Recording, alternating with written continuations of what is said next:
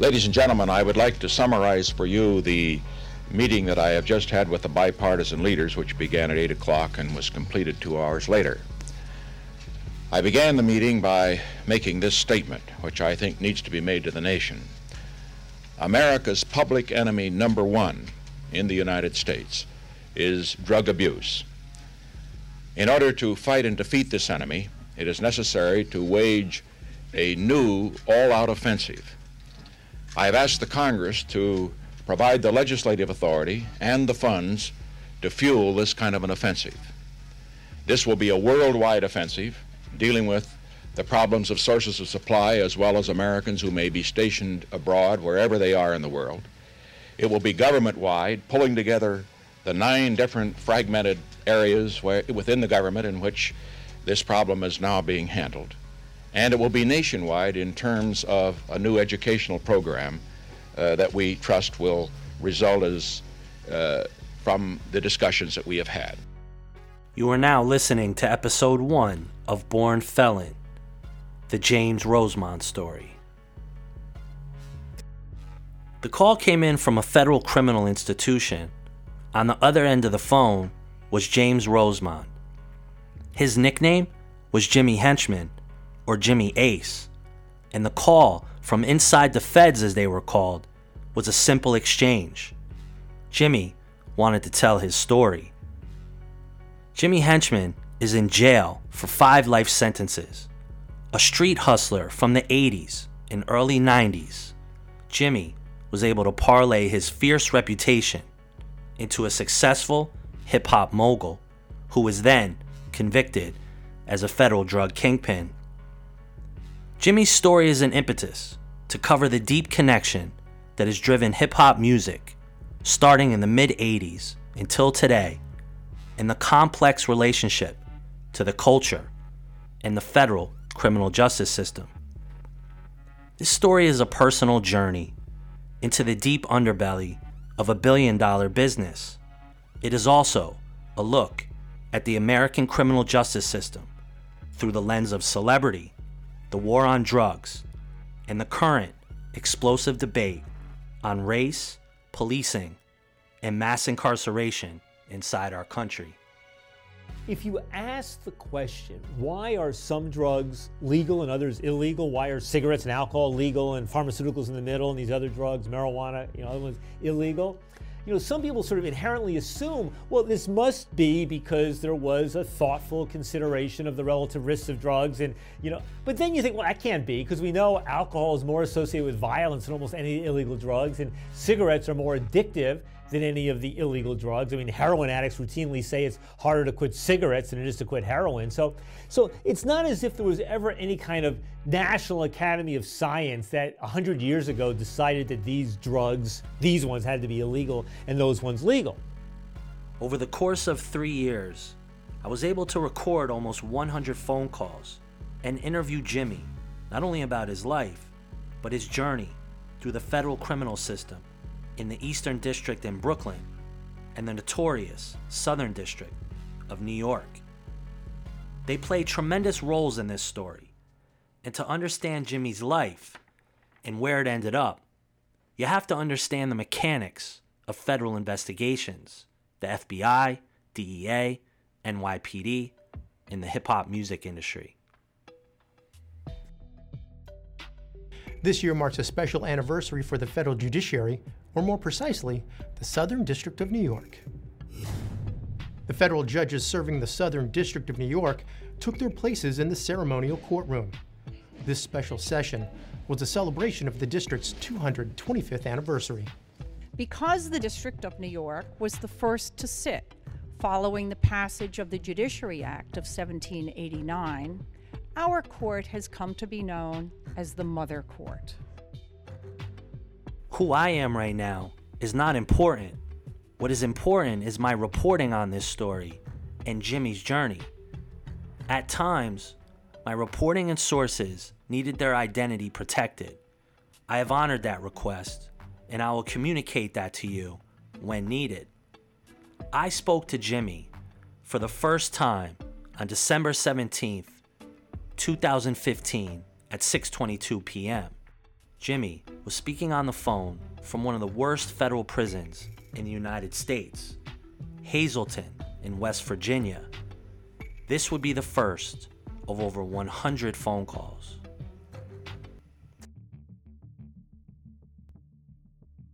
So tell me something. Yeah. Do you know all the characters now? The amount of information, and it's complex, and it was even complex even to the jury. For them to understand the magnitude of the charges. Here it is, the worst drug law that they have on the books. They gave it to me. Jimmy was in prison for 5 life sentences. He was charged under the Federal Drug Kingpin Act. The government and the DEA thought Jimmy was the CEO of something called the Rosemond Organization. In the above statement, Jimmy was referring to the draconian sentence that had him in jail for almost 500 years. He was talking about his personal experience inside a federal courtroom in the Eastern District of New York, located in downtown Brooklyn. According to the U.S. Code, the Kingpin Law is designed to put the heads of drug trafficking rings behind bars for a long time. This can effectively shut down an entire drug dealing operation. In order to be prosecuted under the Kingpin Law, the state must prove that the accused must have been a leader or organizer who supervised 5 or more people in the commission of 3 related federal crimes in a certain period of time.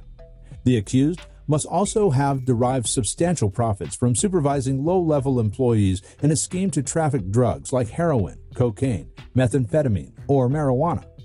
The punishments for drug kingpins are among the most severe under federal law.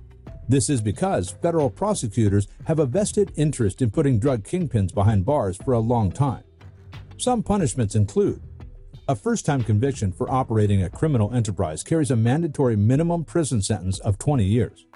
Additional prison time can be added for a life sentence and a fine up to $1 million. A second conviction for leading a criminal enterprise or a first-time conviction for operating a very large-scale criminal enterprise carries a mandatory minimum sentence of 40 years and a maximum of life in prison. The worst one. Like, there's no other higher drug count in the United States of America. And I got that. And you would, like I said in the email, you would have thought that that they were talking about somebody else. Because for me to run an organization that the way they said I ran it, I would have had to every day be a part of that organization. I have to know the intricate parts of that organization. I would have had to, have some kind of hand in it, especially for the charge. And if you read the element of the charge, that I would have had to be the principal, leader, manager, and organizer of that organization. There's no way that I could have done all of that. So in retrospect, I know that them jurors couldn't have put all that together and to say that I made $10 million a year or grossed that much a year from this, because I wouldn't have been able to do nothing else. On that first call, I could tell that Jimmy was a storyteller, and his intellectual prowess and business acumen were very sophisticated. He could not have done deals with Mike Tyson, Don King, Lennox Lewis, Leor Cohen, and many other hip-hop power players if he didn't have nerves of steel. His criminal persona did not match up with the person I spoke to from jail. I had to ask myself if what he was telling me was the truth, or was it a version of his own personal truth? Maybe he dabbled in the drug game, but was he a drug kingpin with the same charges that El Chapo faced? Was that even possible? Good gangsters have that chameleon-like ability to endear people to them and their mission. Anyone who is a true gangster is simply an elevated entrepreneur playing a game where the stakes were death or jail forever. where Jimmy was right now. If they ever had got the other side of the picture of what I did every day, what I got up and what I went to work and did, and the people that I was in touch with and who I rubbed shoulders with, they would have known that there's no way that I could have been some leader of some organization, a bi-coastal organization, and so on and so forth. There's just no way, man. And like I said in the email, I was like, these people, there was times in the trial where I just wanted to get up and say, hold on, guys, let's pause this for a minute. Who are y'all talking about on trial right now? Because sure enough, they weren't talking about me. They created a whole other character that didn't even exist, that only existed in the imagination of boys and girls who believe in boogeymen. If what Jimmy was saying was true, there was evidence leading up to his conviction to prove a few things. Within the federal criminal justice system of New York, at the federal level, the United States attorneys hunted big game. Corrupt Wall Street soldiers, mafia dons, politicians on the take, crooked cops, and a few times, hip-hop gangsters. Because all of the above made big, splashy headlines in the New York Post, the New York Times, or the Daily News. These hunts elevated careers of the prosecutors to political careers, or million-dollar retainers as defense attorneys, or prestigious jobs at a white shoe law firm. And they created that for the jury so skillfully too. They created that, and the jury brought into it. Well, I mean, the thing that sort of struck me in reading some of the interactions with the jurors, and I think I even mentioned this to Leanne, I read I don't know what documents it was in, where I think even one of the jurors said that English was his second language. And I'm sitting This call is from a federal prison. I'm sitting here listening, reading what's going on in court, and I'm having a hard time grasping all of this and grasping how they're presenting this case. How is a juror who's probably like a working class person who is not educated in the criminal justice system, how are they even understanding all of this, And not at all. Listen, I didn't even understand half of this. Yeah, I mean, and the other question I have for you, how far back do you think Todd Kaminsky put you up on the wall and was like, I want to get this guy? Todd Kaminsky, at the time that Jimmy was investigated, was a U.S. attorney out of the Eastern District of New York City. He has gone on to a political career. It's my honor to introduce to this body our newest senator, Senator Todd Kaminsky.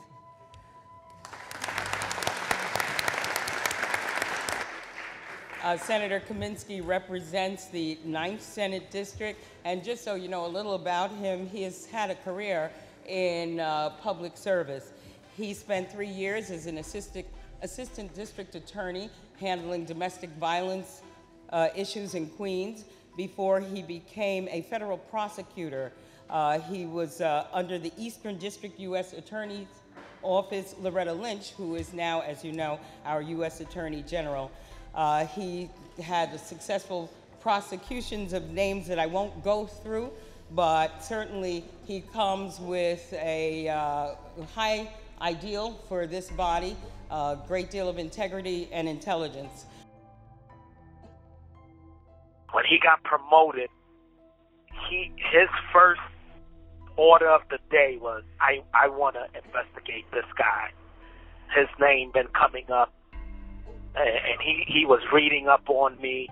That Vibe magazine ended up really about that Ethan Brown had written up on me was almost like my curse against me, because every law enforcement read it, and just like how Ethan Brown started the article, he was like, somehow I've became the uber villain in the music business, and for a fact that was true. If people thought Jimmy was the uber villain of the hip-hop music business, what did that mean in practice? Did he extort his artists that were signed to him under management deals, intimidate executives, steal money? What did this tagline mean? Some of the people I talked to said that Jimmy's past was more foreboding than his work inside hip-hop. He was known to get artists out of bad deals or travel inside neighborhoods that other scared executives would not go to. Unlike Suge Knight, who Jimmy had a long-running feud with, Jimmy wasn't a bully. It was the opposite. The second call with Jimmy took place on December 22nd, 2015. I went back and read the Ethan Brown article. When you did that article, it seemed like, and correct me if I'm wrong, the purpose of it was sort of to just talk about the whole Quad Studios thing, get it on the record, and be done with it. Well, up until then, I always felt that the best thing to do is just to remain silent on the issue. Ethan Brown had reached out to a publicist, and we were mulling over, should I even address the issue, and would it go away at that point? The irony of this statement is that the shooting of Tupac Shakur outside a Manhattan recording studio would be a seminal event in Jimmy's life, a crossroads of epic consequences. Many people believed that Jimmy had Tupac set up, robbed, and shot. It was a tale that captivated hip-hop insiders, conspiracy theorists, and journalists, still to this day. A convicted killer behind bars for an unrelated murder-for-hire plot says he was paid to shoot and rob Tupac Shakur outside a Manhattan recording studio in 1994. Dexter Isaac made the claim to the website allhiphop.com in a post published on Wednesday. Isaac claims he was paid $2,500 to carry out the shooting and robbery by James Rosemond, owner of Czar Entertainment. It sounds like he's willing to produce Tupac's jewelry from that time, which would definitely validate his claims if it's able to be, confirmed. He's also been cited by Jimmy Rosemond as someone that's cooperating with the authorities, and this is, I think, in part why he's come forward. At least in part, it's obvious he and Jimmy Henchman don't get along. What his true motivation is, I don't know. I can't say. I can't speculate at all. James Rosemond's lawyer has denied the accusation. New York police are investigating the claims. Shakur was shot 5 times during the incident at the Quad Studios in Manhattan in 1994. He survived but was later gunned down in a slaying that remains unsolved. John Belmont, The Associated Press. The crux of that shooting lays in the relationship between Jimmy and a gangster from Brooklyn named Haitian Jack. This relationship will be deeply explored as we get into how these 90s era crack kingpins and stick-up kids influenced every aspect of hip-hop music and culture. So Ethan, he hit me with the whole, he was going to put it in the New Yorker. I think that's who he had claimed he was writing for at the time. Either New York Magazine, New Yorker. And so we felt, okay, if we're going to do it for a big magazine like that, let's just get it out the way, and hopefully the rumors can subside. And so at that point, I just, this was the first time I would be talking about it to some extent. But not only that, game was really bubbling at that time. So what he asked me to do, can he accompany me while I was with Game? It's countdown time, ladies and gentlemen. This is Hot 97. We are live from the Shrine Auditorium in L.A. And who better to talk to in Los Angeles than the kid Game, who I haven't seen. You know that other than getting in it, I can't even get, I'm banned from this place. Why? I don't even know how I got in the shrine. What did you do to get banned? Back in the day, man, we had a Royal Rumble. Like, you know what be happening on WWF? Like, we had one of them in here, and I've been banned. But so I guess they let me back in. Yeah. Wow. So it's welcome back, fam. Welcome back to the shrine. It's good to see you. You had to come all the way to LA to This is nasty that you haven't been up to see me in so long. Get out of jail free card, man, from Angie. It's so crazy too, because you're in a press room, and I'm wondering how you're handling the situation with Jimmy. Jimmy's my brother, and that's you know, it's ride or die, man. So you know, unfortunate situation, but you know, we're gonna keep our heads up and hope for the best. And summertime, I mean, not summertime, it is summertime, but sometimes, you know, the government be entrapping you and flipping stuff, and you never really know until, you know, the case is all rolled out and everything, and at the end to see how everything plays out, because, you know, we can't even see Bin Laden's body, so why we believe in something that they saying about Jimmy? And so he flew down to Florida. Yeah. And I gave him full access to me behind the scenes doing what I do as a manager. And then he ended up, after he did the interview, he told me he was putting it in the Vibe magazine. I could have done a Vibe magazine article with a writer that I felt was more compatible to me. Sure. I just didn't know how that turned into a New York magazine article, into a Vibe article.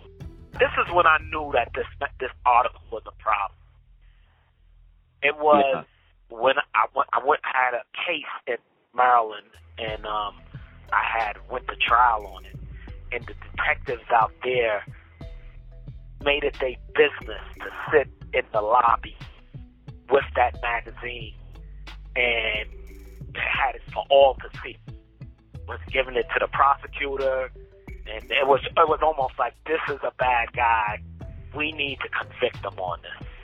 And it was me and a DJ had gotten to a fight, and they charged me for assault in Maryland while I was on promo tour with Game, and that's when I knew that this article, because it came out around either a few months before I started trial on that case, or around the time when I was on trial or something. But I just remember they had it like every day, and paraded around with it, and was telling people I was such a bad guy and how dangerous I was. That's when I knew that article was the worst thing that I ever did.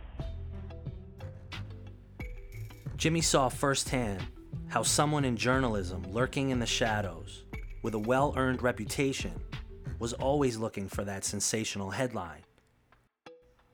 Ethan Brown chronicled many aspects of hip-hop culture as a writer.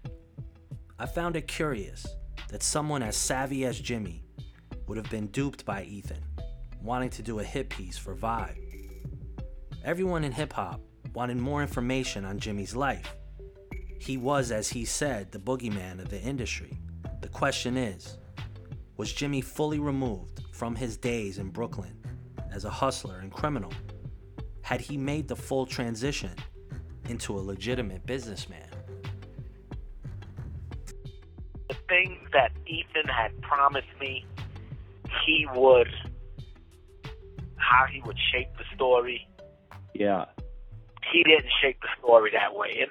And look, man, I respect the integrity of journalism. Sure.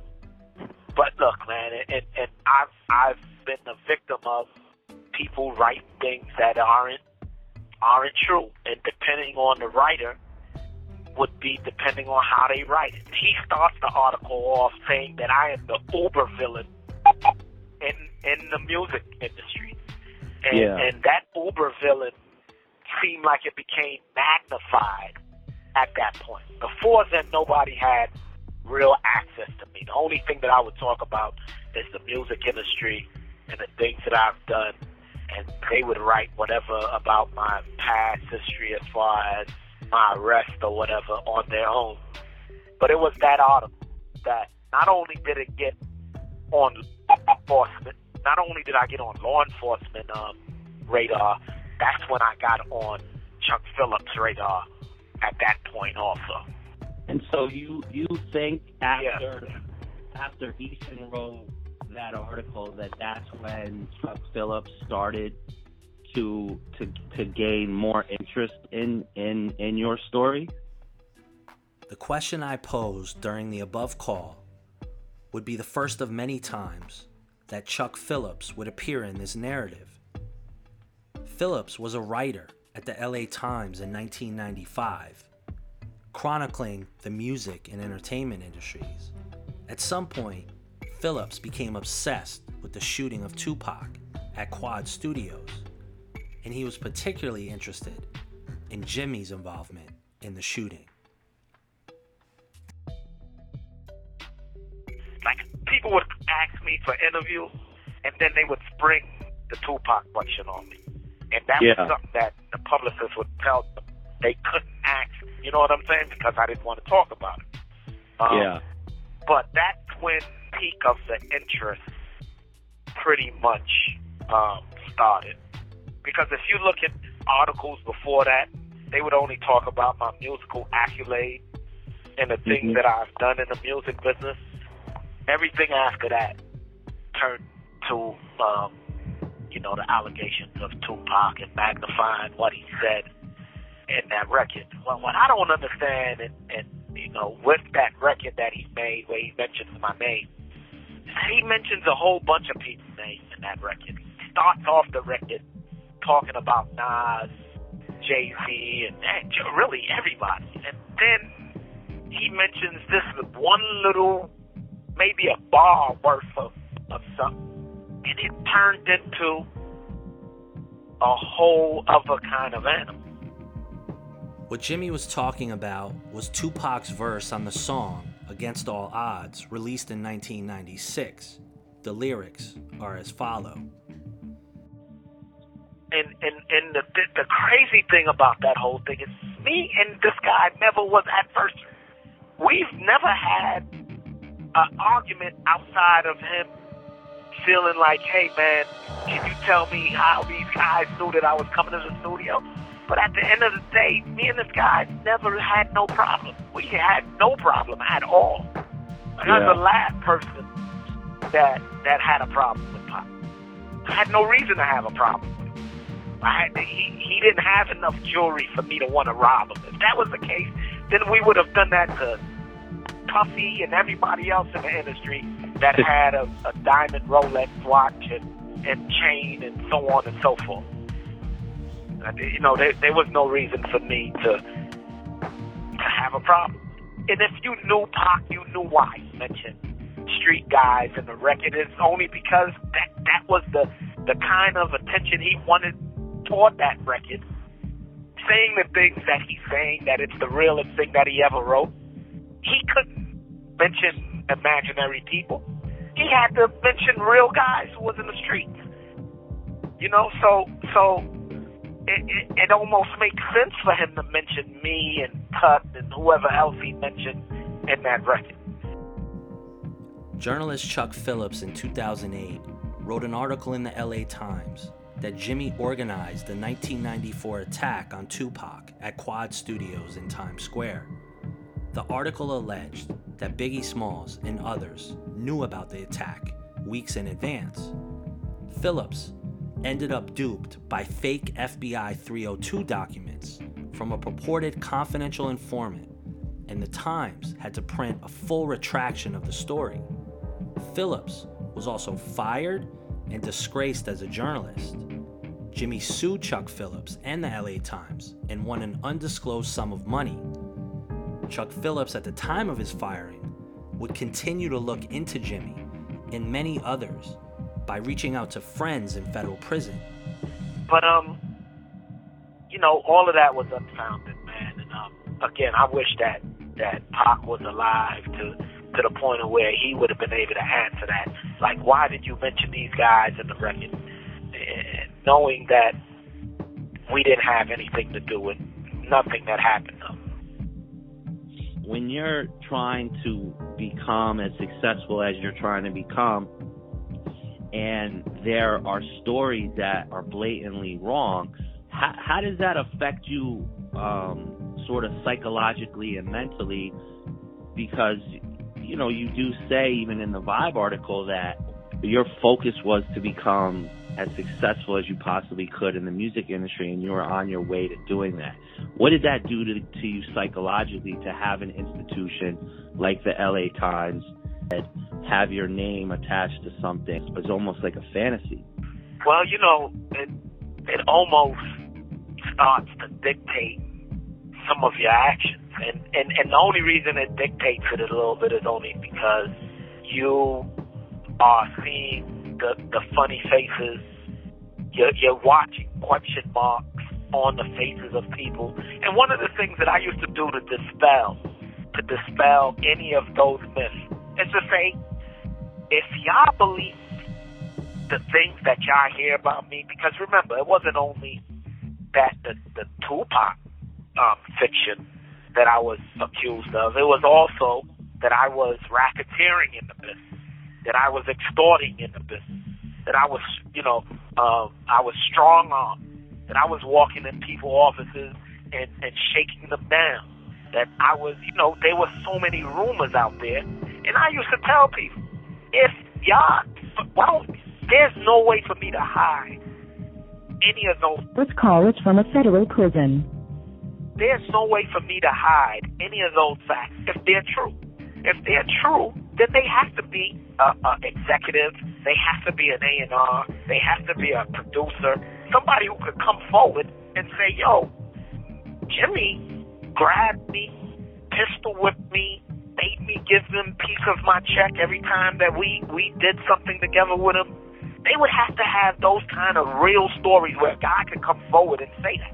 You can't tell me that everybody's afraid to speak forward the way that people hide behind computers now and spit out all this fiction. So they would be somebody who could come forward and say, yeah, man, I had a run-in with this guy. I did business with Jimmy Rosemond, and he dealt with me unfavorably and not like a businessman. There is no one, I can say that with 100% certainty, that there's no one out there that can say that I even gave them a bad contract. I would walk into offices and you would hear the whispers from secretaries, and you would see the extra security bumped up when I was in Los Angeles walking into the Interscope building. And it was for no reason. And because of that, I used to go into these offices alone. I wouldn't go in there with two or three, people that are just business people with me, because I had to try to dispel the perception. For some reason, the Jimmy Henchman connotation was real to people. It became real. Something that was a myth became real in the mind of people. And so it hindered my business on all aspects. I was so mindful to not even raise my voice in a meeting or a meeting, a marketing meeting or promotion meeting, because I didn't want them to feel like I was intimidating. Why do you think the NYPD never were able to just go and say, hey, this is what happened at Quad Studios, this is the person that did it, and we're going to put this whole case to bed? Because it wasn't a murder and because it was an assault, I think that they kind of felt that it doesn't need to be solved. Let the rumors be out there. Whatever that rumor created, people say that it was a so-called war between East and West. That's what triggered it. I think, none of the record companies, you can't only blame NYPD. I also blame the record company. I blame Interscope as much as I blame Arista with Bad Boy. I blame Arista with Bad Boy as much as I blame Interscope, as much as I blame NYPD. Because you're in Times Square, and you got cameras, and you have all these things. You have witnesses. There's no way why it shouldn't have been solved. In fact, I wish it was solved, so that way it wouldn't fall on my shoulders as fast, you know. Yeah. But you know, anytime you can link a character, especially if it's Tupac's assault ended up becoming what Kennedy's assassination was in Dallas. It just was like the shooter on the grassy knoll, and all these theories, and they just couldn't bend him, and it just became so complex. And I'm sure the record company resources with the NYPD resources, this could have been solved. But because somebody was making some money on this situation. In understanding the significance of the early recorded phone calls, Jimmy's talk about Quad Studios was very important to the larger path of this story. Quad was a singular event that put into motion the events that would lead to the deaths of both Biggie and Tupac.